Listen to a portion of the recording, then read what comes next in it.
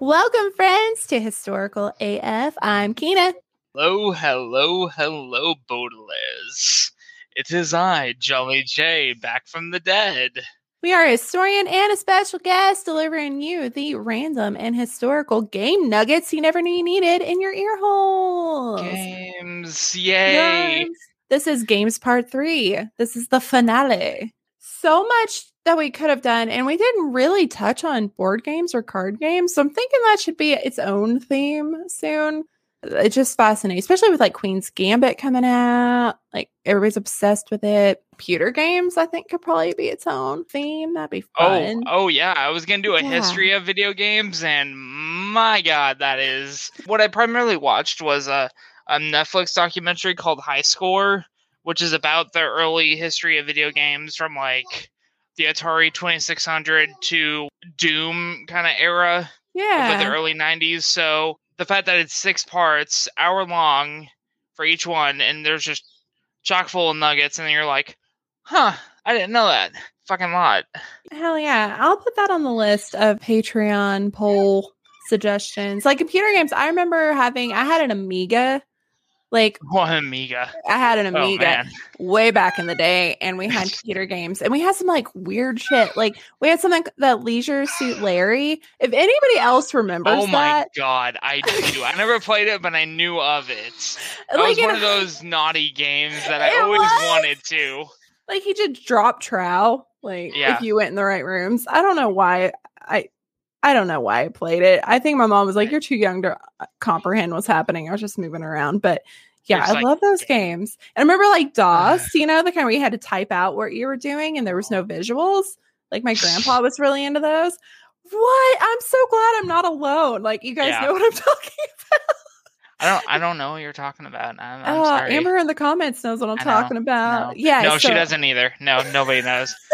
So yeah, definitely that's gonna have to be a theme because now I'm can't stop thinking about computer games. But we're talking about other games today. Well, no, I'm talking about video games, but that's because I'm apparently the only one that thought of video games. And I love video games. Here. So my personality, right?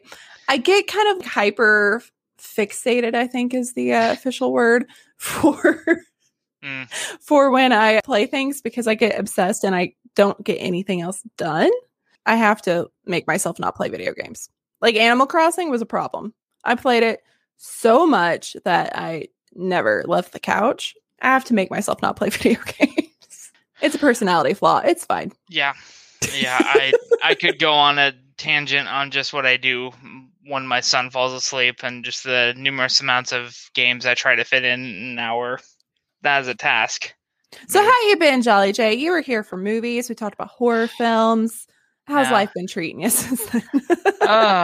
Well, thank God that I get to work from home. I never leave my house, and I'm kind of a hermit. I'm shocked I am in a relationship. But my girlfriend's also a patron, and we fucking love you. And around Christmas time, it was kind of a lot of stuff going on, catching COVID, thinking my grandpa was going to die. Turns out he had COVID. We all got it. Fun stuff. Still dealing with the after effects of that. Kids get vaccinated. Yeah. But just working, parenting, trying not to go nuts.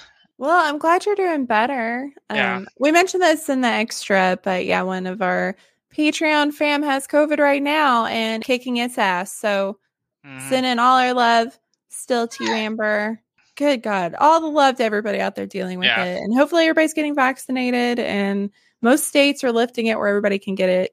So that's exciting. Texas just lifted ours. And I think ours lifted this month as well. So thank God for that.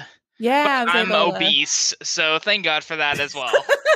Yay. I love all the TikToks where people are like, you might call me fat, but you know what? I qualify for the vaccine. Exactly. And it was low.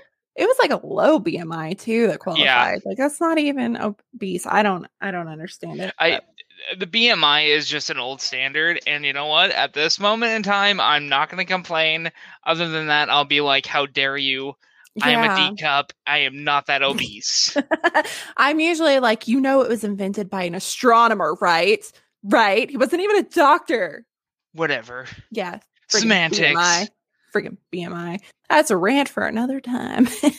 All right, we'll just jump into it. Let's kick off this bad boy with some random. And the random word was joystick. Thank you to Rue. That actually helped me decide on what I wanted to finally do.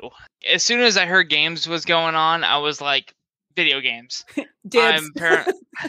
Dibs. I messaged you and I was like, I want in. Found some little tidbits here and there. I'm going to kind of do a did you know kind of a thing. Ooh, I like it. Just a couple, and then I'm going to go on my big one of why parents kind of suck. So let's start with, did you know that Nintendo was in fact a playing card company before they did video games? What? Yeah. I did not know that. Yeah, they've been around a very long time. It is from the 1800s. Oh. Fucking hell. That is old.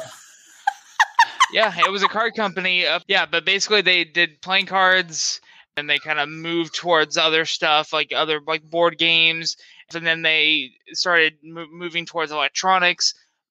Then finally deciding on video games until what it's known now that we will sell our souls to. Oh, yeah. Immensely. But well, that's really cool. I did not know that. But I'm glad they created this because it changed the world. Yes, it did. And did you know, on that note as well, apparently this is all connected. Did you know that because of Nintendo, we got the PlayStation? I feel like it makes sense. I don't know exactly how PlayStation came along, but I imagine that Nintendo was like an inspiration. So, kind of the general gist is, around the 90s, Nintendo was like, hey, we got to get on this CD-ROM phase, and we got to, make something good and kind of powerful. So they reached out to Sony Electronics, and were like, hey, can you design this for us? And so they were kind of spitballing ideas around, and they're like, okay, let's do a third-party games and stuff. We're not going to just make it solely Mario and whatever. So, of course, there were some disagreements, and Sony said, deuces. But then they're like, well, it's kind of a good idea. Let's do our own thing. Oh. And that was the PlayStation, until what it's known today as one of the most frustrating things that you can try and find right now. On that note, did you know? Watch me not know any of this.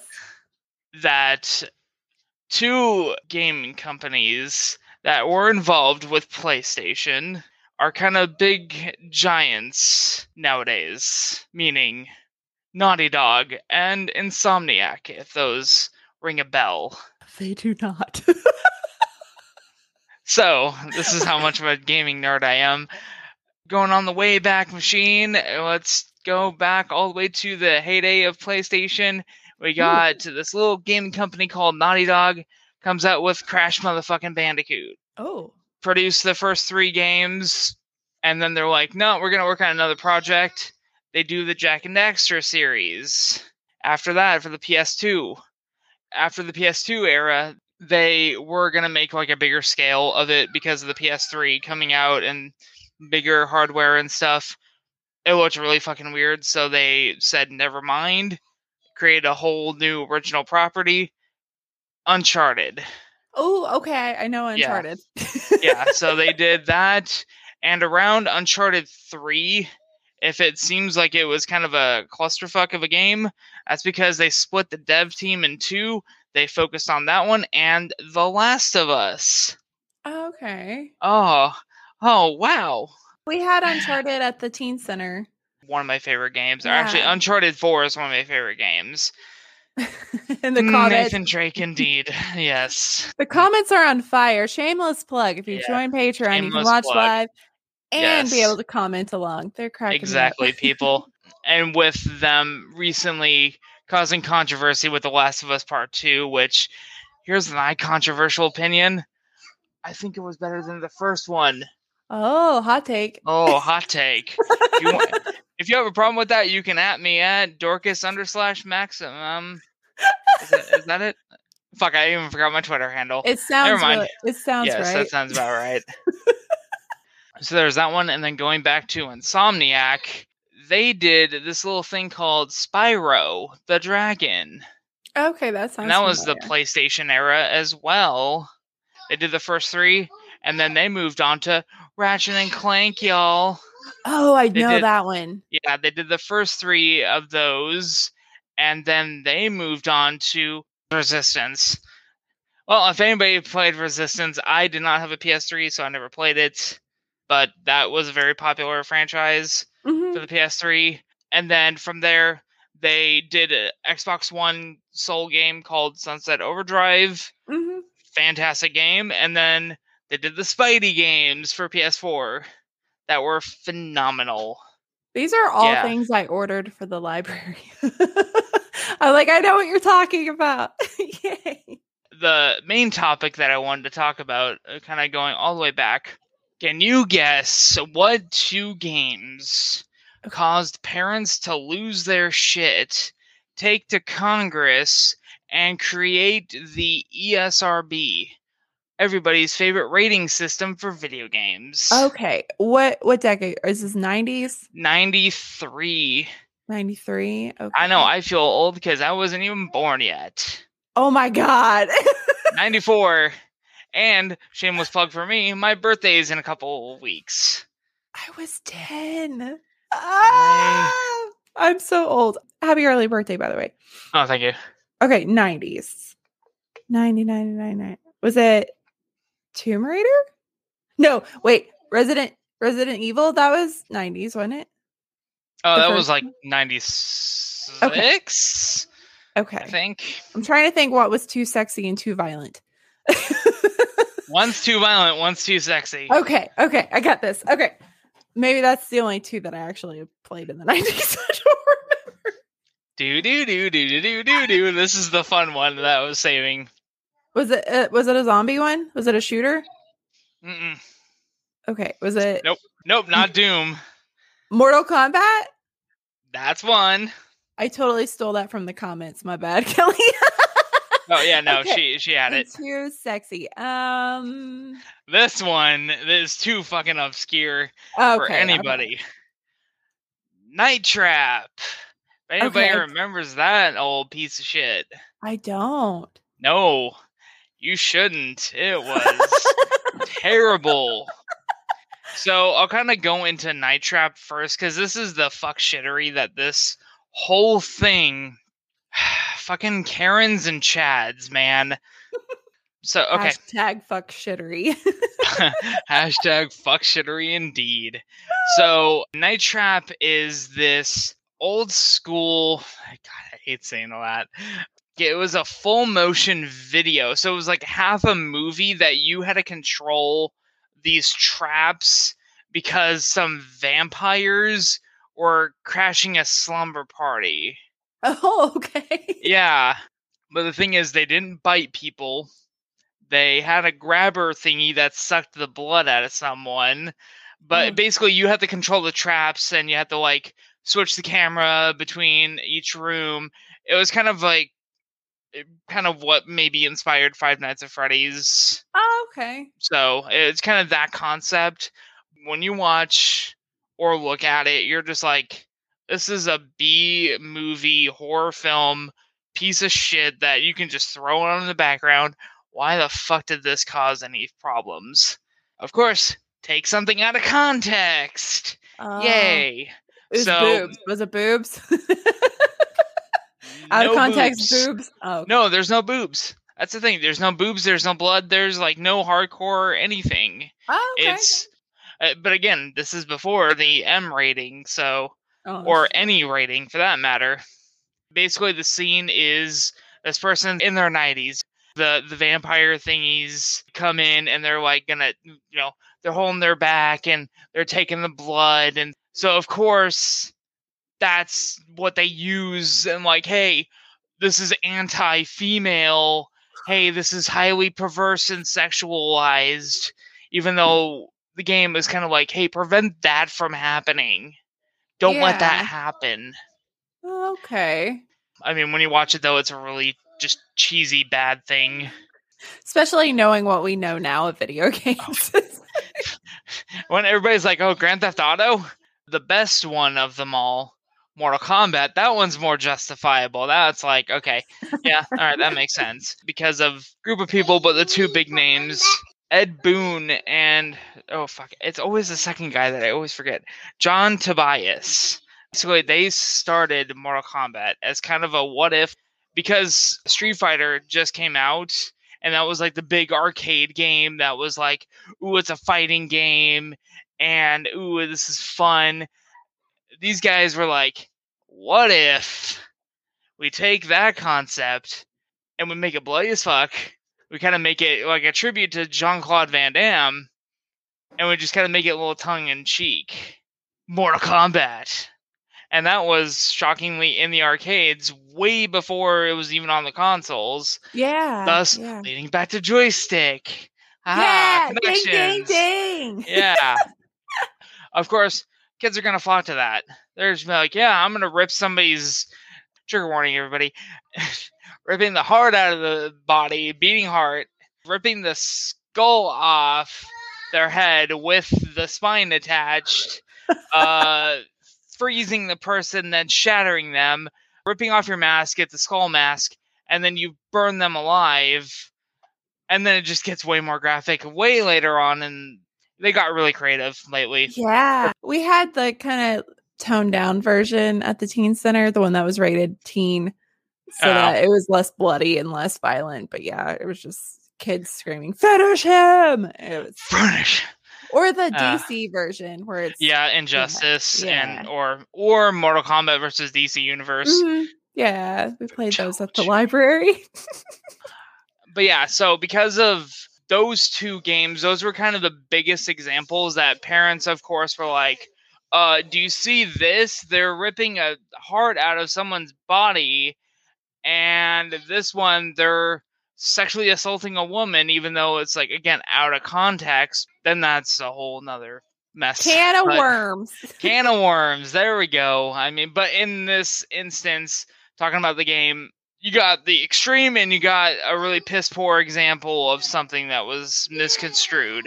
Mm-hmm. But because of those two things, they were taken to court, not just court, Congress court, hashtag Congress court. Okay.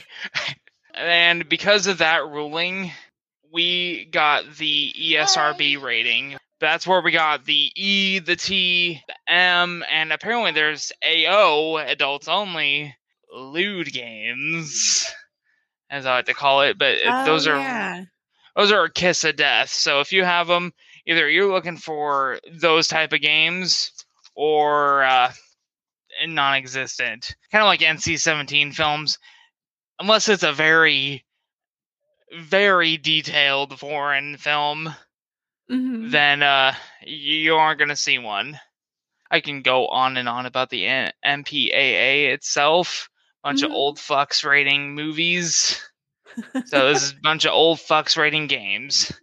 And you gotta get really questionable. I mean, when you, exactly, you play Witcher for the plot. Right. Or you play Cyberpunk for the plot. Wink. Are those AO? I've never played Witcher. No. They're just mature? Those are M. Okay, that's what I thought. Yeah. I don't think I've ever seen anything that was an AO. I think I'm curious. I only heard that GTA San Andreas was supposed to be AO just because of one thing that they had to cut out. That's it's like, again, I'm not looking for that kind of thing. I mean, that's just okay. I googled. That's like full ass pornographic. Okay, yeah, it's porn basically. Wow. Yeah, it's all because of Mortal Kombat and a really stupid game called Night Trap that we got the rating system. That's so fascinating. Like I could see the Mortal Kombat. The other one just kind of cracks me up. 28 years ago. I mean, fuck, it's not even that old. Yeah. Yeah. In the comments, Michelle said that she defended that game in her media law class. That sounds really cool. That does sound pretty cool. I mean, of course, there was like, hey, this is for mature audiences or whatever. You know, there'd be like a minor warning on the cover or something. But the fact that Night Trap was sold in Toys R Us. Oh, wow. Yeah, they had to pull it. That's hilarious. Yeah. And yet there were worse games. There was one, I was going to bring this one up, but it's way too fucked up for me to even kind of want to describe it. Google General Custer's Revenge. Okay. If you know it, I mean, it's infamous. But this was for the Atari 2600. Oh, okay. So old. Google it real fast. I want you to look it up. Oh, God. Google it. Do it. Do it. Do it. Do it. No peer pressure. Pressure. I'm doing it. Doing it. Okay. Yeah. Oh, no. Yeah. Oh, is that a dick? Yeah, that's a dick. And remember, that was in the heyday of video games. It's so pixelated. Okay, we're going to share this. Okay, let me share screen. Okay, here we go. Another reason you should join Patreon. Yeah. Oh, dear. Oh, my God. Yeah, I was going to bring that up. That is just... I could share audio. I can't deny you this sweet Atari sound. Okay, here we go. There you go.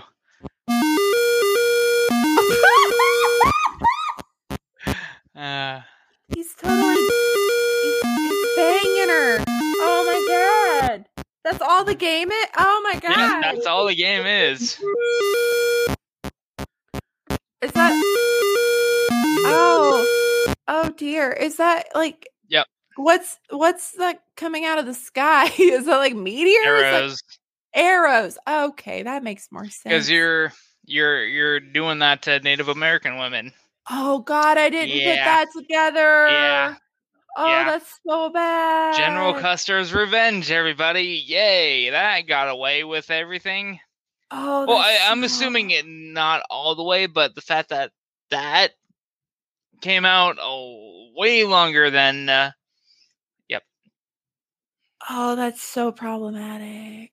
Who's sitting in that room brainstorming, and they're like, I got it. This is what we're going to make. I'll do it for you. And then everybody's like, yeah, that checks out. That's going to be awesome. There'll never be a problem with that. Anybody that just joined watching it during that is probably like, and I'm going to log out now. Side note that I forgot, kind of going way, way, way back to the start, because I totally forgot about this random thing, or not random, important thing. Because of oversaturation and just everybody kind of getting fucking tired of it, because the Atari 2600 just pumped out games in the early 80s, and the icing on the cake was the E.T. game. If you've heard of that controversy, which that was one of the first games I ever played. Because of that, there was the game crash, and basically the gaming industry was DOA. It was basically going to be extinct until Nintendo came along with the Famicom, the family computer, and then for when they then brought the thingy over to the thingy, no, strike that, reverse it. When they decided to westernize that, they redesigned it as the Nintendo Entertainment System, or the NES. Yeah. And did you know that's what saved video games? Da da da da da da. Da. What was the ET controversy? I don't think I remember the controversy. Oh, it was made like within 6 weeks or something. It was made really fast. Oh, okay. And it was just a piece of shit game. I mean, Angry Video Game Nerd did a whole movie about it. Oh, okay. And so it wasn't any quality left in games. It was just how fast you could get it out in the market. It was oversaturation and just more quantity over quality. Just what kind of killed Guitar Hero back when those were out. Oh, yeah. So, yeah. But that's usually the kind of the warning sign. Like, hey, if you just pump out all these games like Assassin's Creed died out after a while, Call of Duty died out after a while, but then now they're kind of coming back. Yeah. again, and everybody's now like, okay, they're fine again. Because I Okay. remember when everybody was like, oh, fuck Assassin's Creed, oh, fuck Call of Duty. Now they're just like, all right, yeah, Odyssey was fun. Oh, yeah, no, I liked Origins. Call of Duty Black Ops Cold War, that was fucking awesome. So it's a cyclical thing, but I mean, I know with the pandemic going on and the shortage of like microchips, that's why PS5s and Xbox XSs are scarce at the moment. Is just they're out of parts basically, Yeah. so it's just super rare to find them. Yet they're still like, hey, these are gonna be the next big thing, so you better get one now. All your friends are gonna have one too.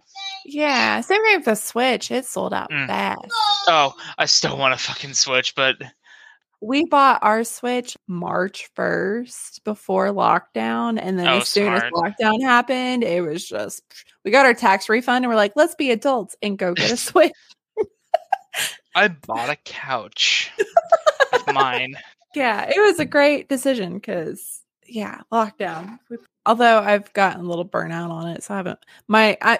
Here's the problem. I got obsessed with Animal Crossing because it was just calming. And now it's been so long since I've been to my island that I know that when I log on, they're all going to judge me for not coming back to my island and everything's going to be grown up. So now I don't want to be judged. So I have anxiety and I don't want to go back on it. So that's fine. I'm great. Everything's fine. I love video games. Like I said, I get to a point where I get too into them and then the rest of my life starts falling behind. So I have to. Don't play Cyberpunk right now. You'll get lost. Also, just massive glitches and bugs. But I have to say that was one of the cool things about running a teen center is that part of my job was playing video games. And that was like fun. The coolest part of it was, although I suck at them, so like Mortal Kombat and stuff, they would just murder me because I didn't know what I was doing.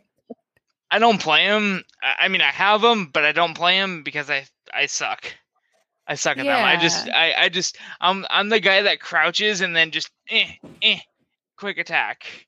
Yeah. I was just hitting buttons, but yeah, a lot of games too. You know, you're talking about angry parents, and that was really big in the 90s. Where it was like, oh, video games are going to rot your brain and they're going to ruin you. But like, video games have been scientifically proven to help with your brain development and your hand-eye coordination. Puppies. I completely agree. It's not only that, but I'm one to say that depending on the person, violent video games can be therapeutic. It can be very cathartic. It can be the outlet to unleash your anger. That's what I had to do for therapy sometimes, was play like Doom and, beat the shit out of some demons.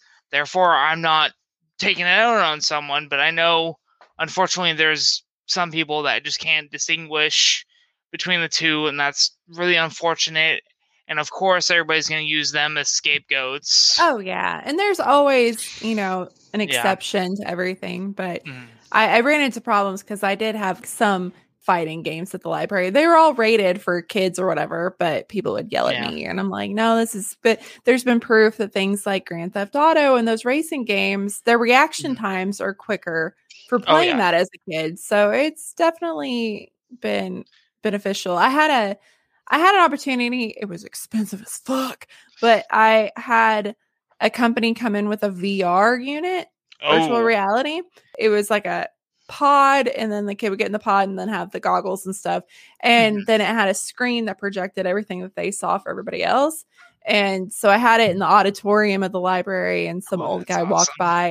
It was a robot thing, so you were shooting robots, but then that guy got in my face and was like, you're teaching them to shoot up schools. And I'm like, this is a military simulation. I can give you the science behind it, but this is a STEM program. There's nothing violent about it. There's proof, whatever. But the guy's like, I'm going to go to the mayor. And I was like, tell me when you're going to be there and I'll meet you there. He's just so mad that I was so calm about it and defending video games. But it was like, I worked in an area where like the poverty levels were so high that we qualified for full programs to feed them every meal, so a lot of these kids would never get that opportunity to play with VR. And that's what I was trying to explain to him. Like, what if this kid is playing with virtual reality and was like, this is what I want to do when I grow up? You know, like we're giving them opportunities to do stuff with video games to learn that there's opportunities out there. And it does it, the creativity. So like, I don't feel guilty at all. Like you can go talk to my boss, you can yell at me, but I made those kids' life that day and I was thrilled. That's what matters. I mean, my son's 4, almost 5, but he is autistic. And I will say that video games have helped his speech tremendously. Like, I will give credit to his teachers, but the fact that he is, like, obsessed with one point-and-click game. Hi. Hi, Tommy. Thank you. That he... Thank you. Oh, you're welcome. That, like, now he loves Lego video games. Yeah. Just all that is helping his speech, helping him focus, helping him problem solve. And I'm just like, case in point. I mean, hello. But again, it's like, of course, I have to quality control it.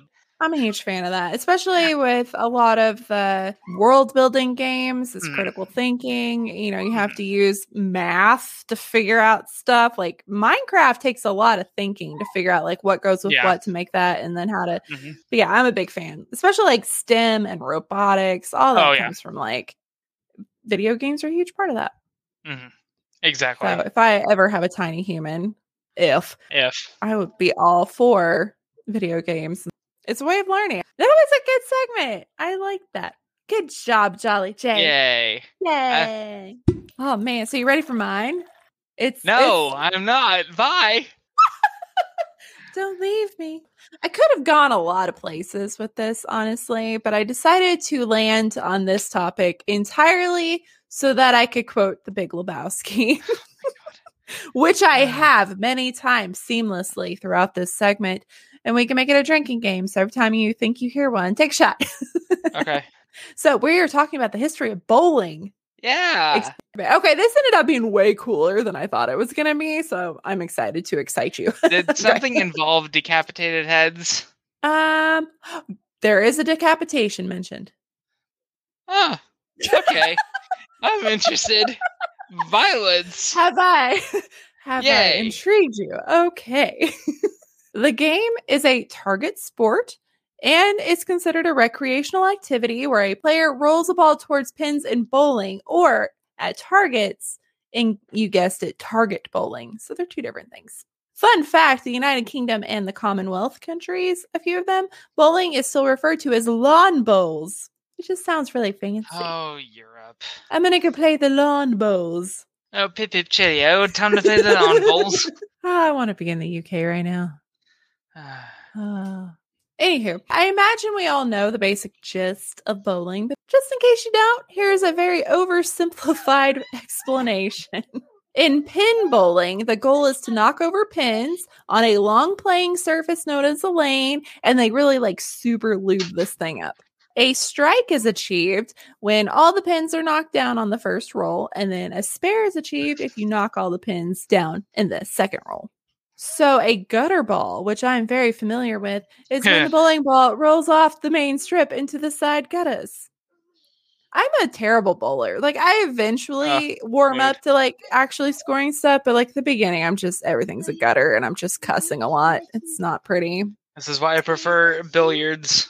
Yes. So it's all strikes and gutters, ups and down. I just fucked that up. Strikes uppers and gutters, and downers, everybody. Uppers and downers. She's telling us the truth. Yeah. You know you have problems. Take a shot. That was my first quote from Big Lebowski.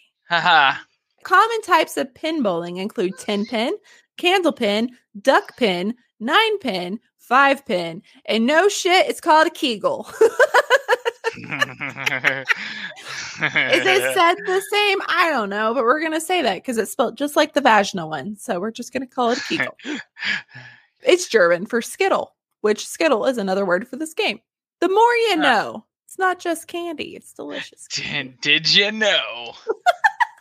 In Skittle, it's a game where a player rolls a plastic or wood ball down a lane known as a Kegelbahn, and it hits 9 Kegels. So that's the name for the pin. Target bowling, the aim is usually to get the ball as close to the mark as possible. The surface of the target bowling can be grass, gravel, or synthetic, kind of like a lane. And there's different versions like the lawn bowl, bocce, carpet bowl, or pentanque. I think I Googled that and I still forgot. And then boules.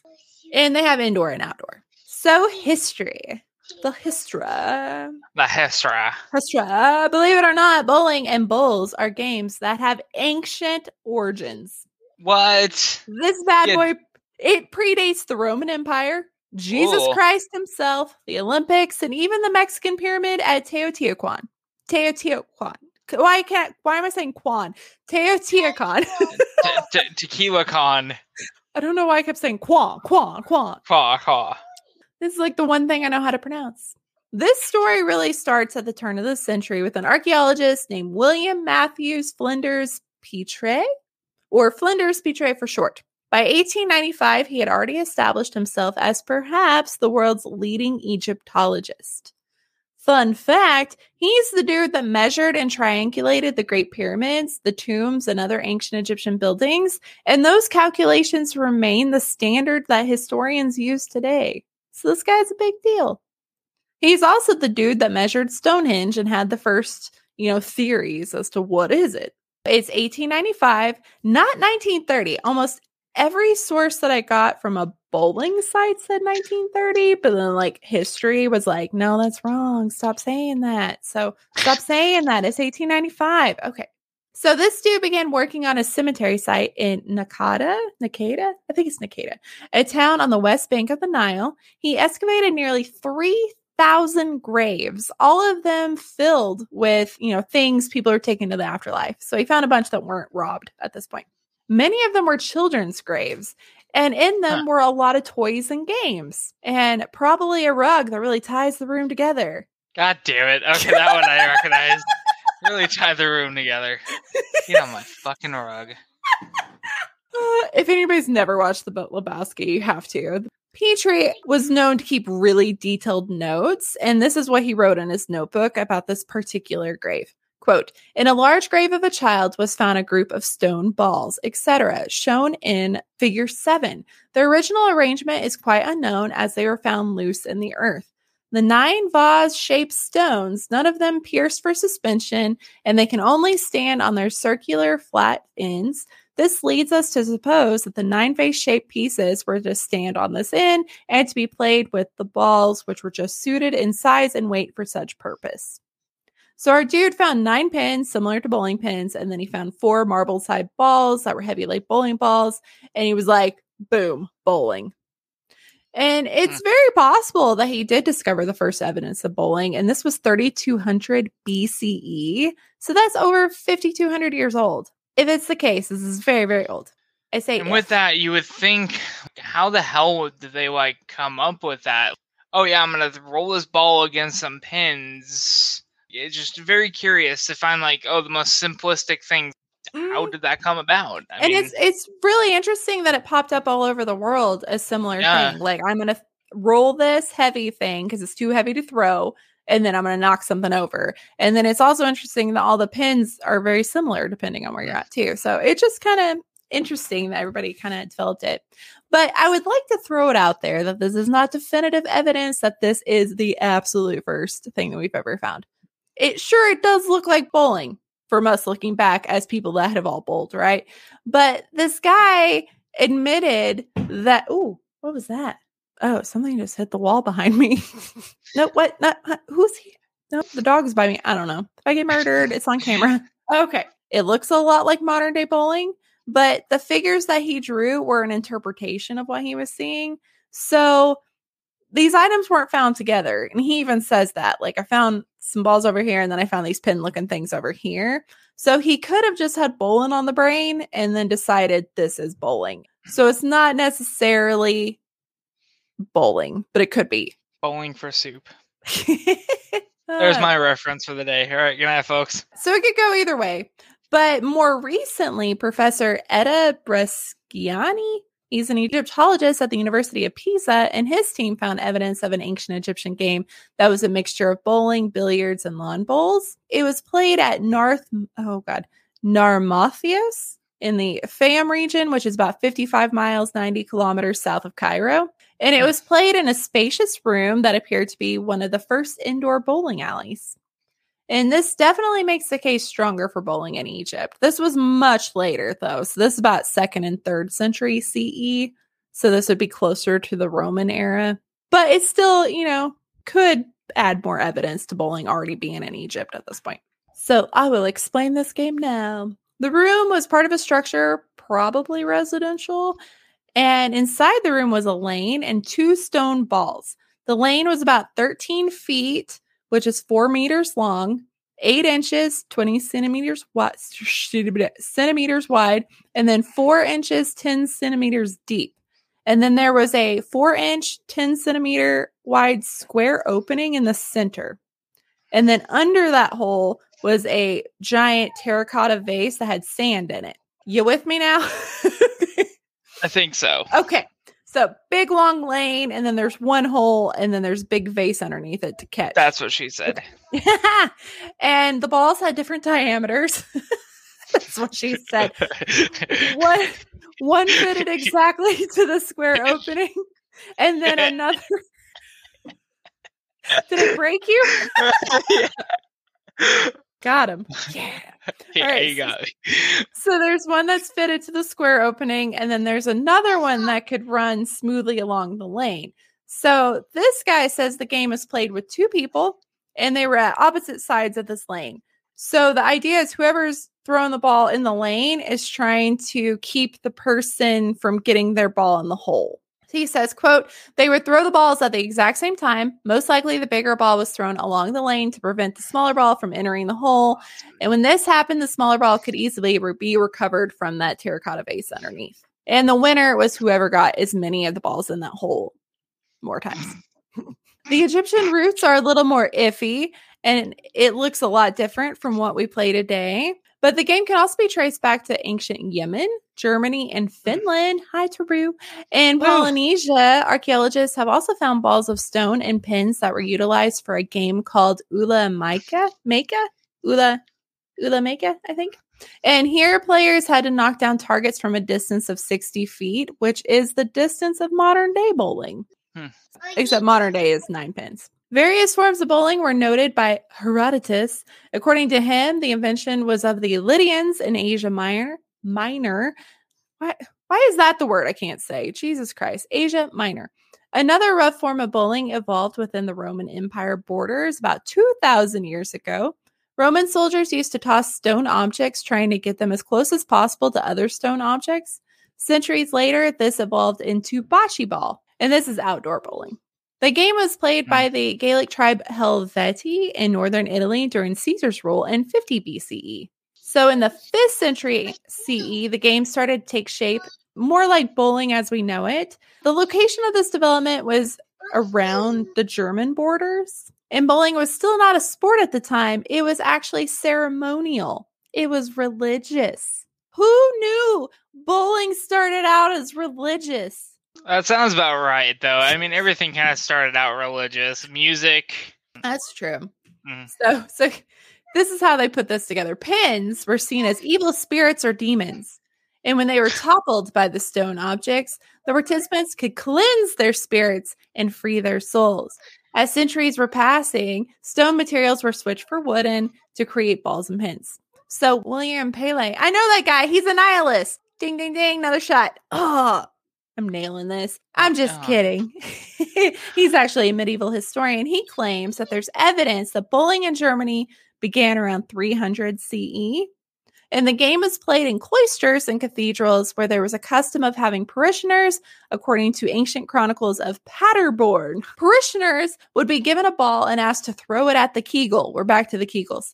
In the case of a hit, the thrower is considered not to be a sinner. I would be in so much trouble. I can't hit shit. If you don't hit it, the parishioner is supposed to attend services more often and seek penance. So I would have all the sin. So would I. Womp womp. At the end of the 12th century, William Fitzstephen Stefan published a book, quote, Survey of London, in which he summarized the game sports of England in the 12th century. And he made several references to bowling in his book. And we find that bowling alleys were common as early as the 12th century. Indeed, they were very much like the modern bowling alleys of today, where customers were charged to play a game. And his accounts are very clear. Bowling was popular. It was popular within the rich, the poor, the old, the young, everybody. So that's pretty damn cool. Good. Yeah. In 1299, the oldest surviving known bowling green for target-style bowling was built. It was Masters Close, which is now Old Bowling Green, at Southampton Bowling Club. So it's still in use, which is wild to me. $12.99, and this thing is still being used. The first roofed bowling alley was built in 1455, and this modernized bowling, and it made it an all-weather sport. Because it rains a lot in England, you know? So now that it has... What? Right? Who knew? Huh. So fun fact, Martin Luther, we've all heard of him, right? With his little treatises and the door. He was reportedly really into bowling, and he actually built a lane in his backyard so that he and his kids could play. And he's actually credited for being the dude to say, hey, we need to just do 9 pins. Because some people were doing like 17, and he's like, too much. We're going to do 9. Eventually, bowling separated from the church and became a secular sport across European countries such as Switzerland, Spain, Austria, and Scandinavian countries, where it's not unusual to see bowling greens at rich people's estates. To live in a rich place with bowling alley, that'd be great. Around this time, the game started to gain a bad reputation due to its associations with gambling and drinking. Ugh, that booze is terrible for you. This is probably the funniest thing I've read all day. Too many soldiers of the Royal Army were spending most of their off-duty time bowling, so they weren't practicing their archery skills. Those skills were apparently essential to the national defense during the 100 Years' War, so King Edward III was pissed and decided to ban the game since it became a risk to national security. Huh. Well, now we know. Now you know. And more than one British monarch tried to ban commoners and peasants from participating in bowling, along with other sports. They did that too. They thought they were a waste of time and encouraged gambling. So in 1477, King Edward IV decreed that commoners playing sports was a finable offense. Quote, whoever shall occupy a place of cloche, cales, half bowl, hand in, hand out, or queck board shall be 3 years imprisoned and forfeit 20 pounds. I did some Googling, and in 1470s, 20 pounds could buy you 26 horses, 50 cows, 142 stones of wool, 54 quarters of wheat, and it was approximately 666 days of wages if you were a skilled tradesman. That's so much money. Today, it would be 14,958 pounds. Wow. For playing bowling. In other words, this was a very aggressive punishment for bowling. This aggression will not stand, man. Oh, next Lebowski quote. Come on, man. Gonna get you drunk. All right, so fast forward to 1511. King Henry VIII, known for making heads roll, see, decapitation. Oh, there we go. He also liked rolling some bowling balls. He and his friends were fans of lawn bowling, and he made sure that he had alleys in all his palaces, like Hampton and Whitehall. He even built a court in Westminster Palace for Anne Boleyn, who was also a fan of the game. I'm a big fan of Anne Boleyn, so that made me happy. He wanted to make the game more exclusive and declared that bowling should be illegal for common people, and that, quote, no manner of persons could at any time play any bowl or bowls in open places out in his garden or orchard. Those who broke the law would receive a statutory fine of 6 shillings and 8 pence, though according to shepherd noblemen who owned property valued at more than £100 could obtain a bowling license and they could play. So if you had enough money, you could get a license. This is just wild. So this is less intense. 6 shillings and 8 pence is about 11 days work. Can't even buy a cow for that. But that is the most British thing you've said. Oi, 6 shillings and 8 tuppence. Oi. 11 days work. Yes. So that's about 240 pounds today. So a little, I mean, it's still way too much money to pay to play bowling, but whatever. So another English law passed in 1541 and it was repealed in 1845. That's a really long time. Wow. So this prohibited workers from bowling except for Christmas, and it was only allowed at their master's home and in their presence. So they're like, we're going to be kind and let you play on Christmas. Only if I'm there, though. I have to be there. I want to play. I want to work on my game with you.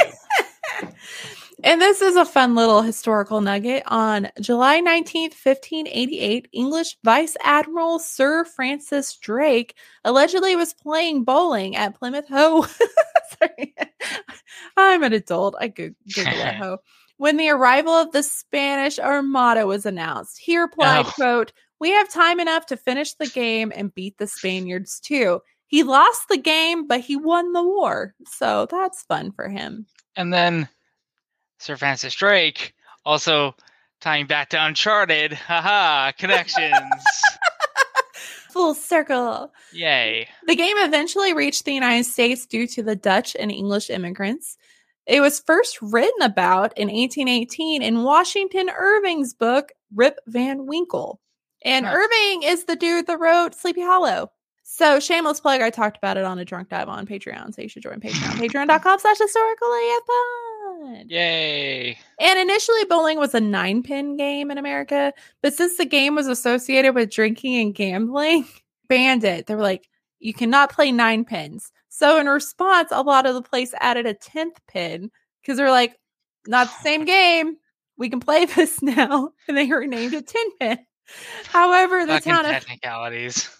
So the town of Perry in New York State had already passed laws that said they were going to ban the game regardless of the number of pins. It happened that the will of the people proved to be stronger than the popularity of bowling. It didn't fail, even though there was laws against it. People found ways of playing, mostly going off into places outside the city. And then the Germans started coming in and they're like, fuck yeah, we love this game. On January 1st, 1840, Knickerbocker Alley in New York opened, becoming the first indoor bowling alley in the United States. Knickerbocker. By 1864, the first bowling manual was written by a cotton merchant from Glasgow named William Wallace Michael. It soon became a manifest of popular play worldwide. And then the progress led to the formation of the American Bowling Congress in 1895 after the basic rules were kind of codified, and then they included equipment regulations. And the first championship tournament was held in 1901. And then in 1903, Illinois institutionalized a handicap method for bowling. Just a few years later was the first women's bowling club. I'm actually surprised how early on they were kind of inclusive, making it accessible. They can play bowling earlier than they can vote. Yeah. And then a technological leap enabled the usage of more sophisticated materials for manufacturing bowling balls. The first rubber ball used in bowling was 1905, and it was called the Evertrue. So fancy. And then a decade later, the Brunswick Corporation developed a ball made of mineralite. And before this, balls were just made out of hardwood. So now they're making it kind of like a lighter, rubbery. In 1908, the now oldest surviving bowling alley for the 10-pin sport was opened in Milwaukee, Wisconsin, in the basement of the Holler House Tavern. It now contains the oldest sanctioned lanes in the United States. Don't you know? Don't you know? Of course, bowling in the States also became associated with drinking and gambling. And then there was prohibition. Oh, no. Oh, no. And then bowling alleys became it was like a speakeasy. I had no idea. Some of them, it makes sense, though. Others didn't want to go the speakeasy route, and they became more family friendly, and they encouraged women to bowl because, ladies can't be near all that drinking and bad stuff. But then after prohibition ended in the 1930s, beer companies started to sponsor professional and semi-professional teams to promote their brand, like Pabst, which beer and bowling go together. You can't, even if you're like thinking about like TV or movies or just visualizing a bowling alley, somebody's always drinking a beer. Yeah. That was a very good marketing choice on their part because it stuck. The American Machine Foundry Company acquired patents to put the into the Pin Boy. It was just a kid that just reset all the pins after every time you played. I wonder how many times I got just nailed. People are jerks. I'm sure they just try to hit those poor kids. And the automatic pin spotter was introduced in 1952. Sweden began installing the first 10-pin lanes at the beginning of the 20th century. And interestingly, other European countries didn't really popularize the sport until like World War II. Great Britain embraced the sport in the heat of World War II, and several hundreds of lanes were installed in military camps. That's wonderful. You know, like a little morale booster. That's fun. And during the 1950s, bowling underwent major technical improvements, such as the ball, scoring monitors that show your speed and path of the ball, and some more. And then the 50s also abolished its all-white male policy and allowed both women and African Americans to become members after civil rights activists have protested the organization's segregated policies. This blows my mind. 1950? Yeah, it's still like a good 15 years before the Civil Rights Act. So that's just really cool to me. I mean, it's still way too long, but still kind of surprising. Small victories. Yeah. And this is the period where people started developing strategies to how to play. And there's like techniques. Me, I just throw it and hope for the best. Not too well. Not only professionally, but it also became fun family sport. People participate in holidays, birthday parties, school trips. And they just started increasing nationwide. According to documents, the first national competition took place in 1891. The first world tournament took place in 1954 in Helsinki in Finland. Bowling has evolved from a sport played in the streets to an entertainment played by celebrities and presidents. In 1948, 2 bowling alleys were installed in the ground floor of the West Wing in the White House as a birthday gift for Harry S. Truman. And then it was moved into the old executive office building, now the Eisenhower Executive Office building in 1955. And they moved it there so that employees could play. So that's nice. Yeah. Bowling was first demonstrated in the Olympics in 1988. Over 20 nations competed in the demonstration, although no medals were awarded because it wasn't an official Olympic sport. To this day, bowling has not been added.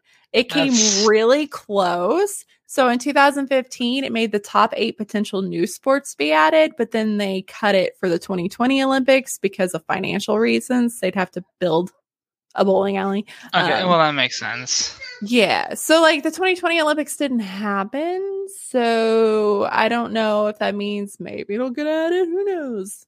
But I can't be worried about that shit. Life goes on, man. Bowling is played by 100 million people in more than 90 countries. It's popular. Approximately 70 million people in the United States bowl at least once a year, and nearly 50 million people bowl at least twice a year. And it is a $10 billion industry. And there was even a 90s sports comedy with Woody Harrelson called Kingpin. That was a bowling comedy.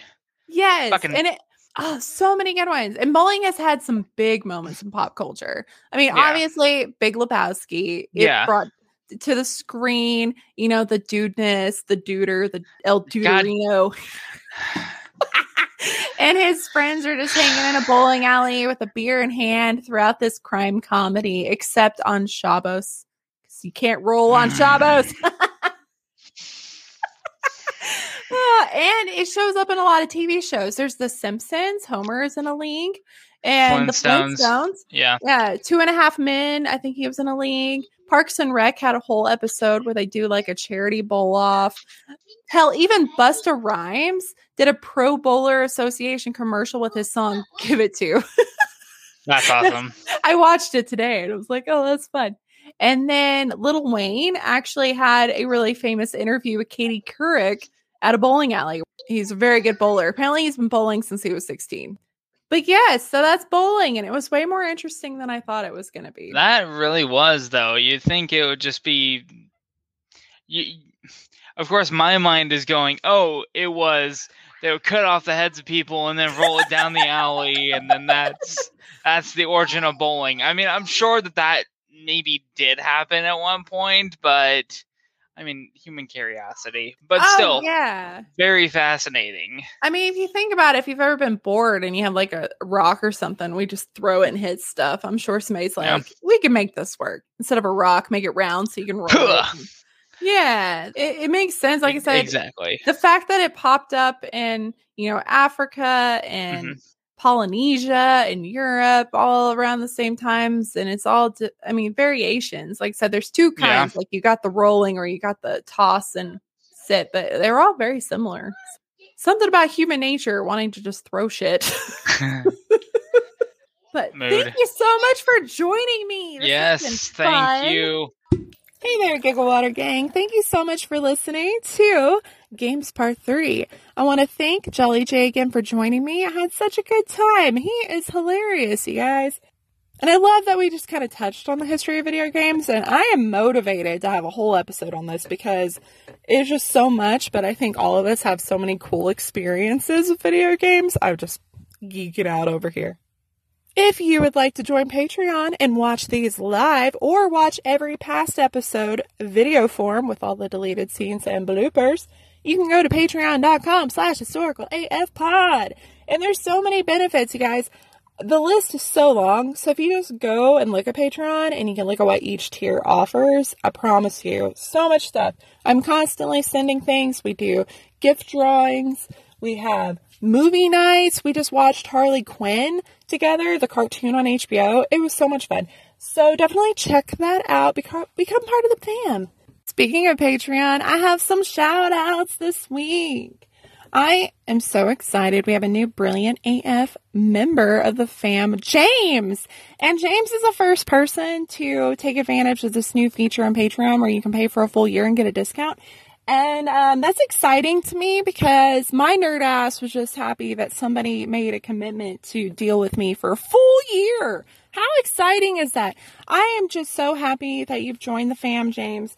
And I can't wait to get to know you more.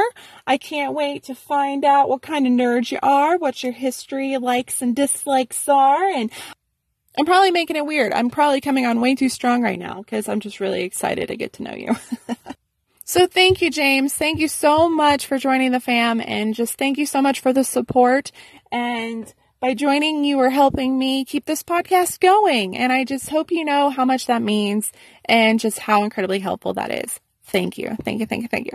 And also my mom, you might remember her from episode 8, I think, the dowry goat, the letter that will live in infamy and go down in history. I truly hope someday that some historian in generations, centuries ahead stumbles on this podcast. And for one, they're just confused. I think that'd be hilarious. And two, I hope that they listen to this dowry goat letter and they think that's how weddings worked. I'm hoping anyway. Anyway, my mom's really funny. She doesn't give herself enough credit. I'm going to try desperately to get her on the podcast when I go home because I am vaccinated. She's going to be fully vaccinated on May 1st. My sister's going to be fully vaccinated by May 1st. I'm just pumped to fly home. But I feel like I'm going to bombard her, put her on the episode so you guys can hear for yourselves the hilarity that ensues. But anyway, the whole point of this is that my mom upped her pledge to a prolific AF patron. I'm like, Mom, you're my mom. I'd give this all to you for free because I love you. And she's like, no, I want to support you. So way to make me cry, Mom. And I'm not going to be mailing you your mason jar because every quarter you get a gift if you're a prolific AF patron. So this quarter, they all got booze glasses that say, I like history, and maybe 3 people. Super cute. So I'm not mailing yours. I'm going to deliver it in person because you're my mom and I'm going to be visiting. You're welcome. Again, you can join Patreon at patreon.com/historicalafpod. Also, I need listener stories, like, really bad. I don't think we have enough for this month of April's extras. So please, if you have an idea that you've been wanting to send in a while, please send it. You can email it at historicalafpod@gmail.com.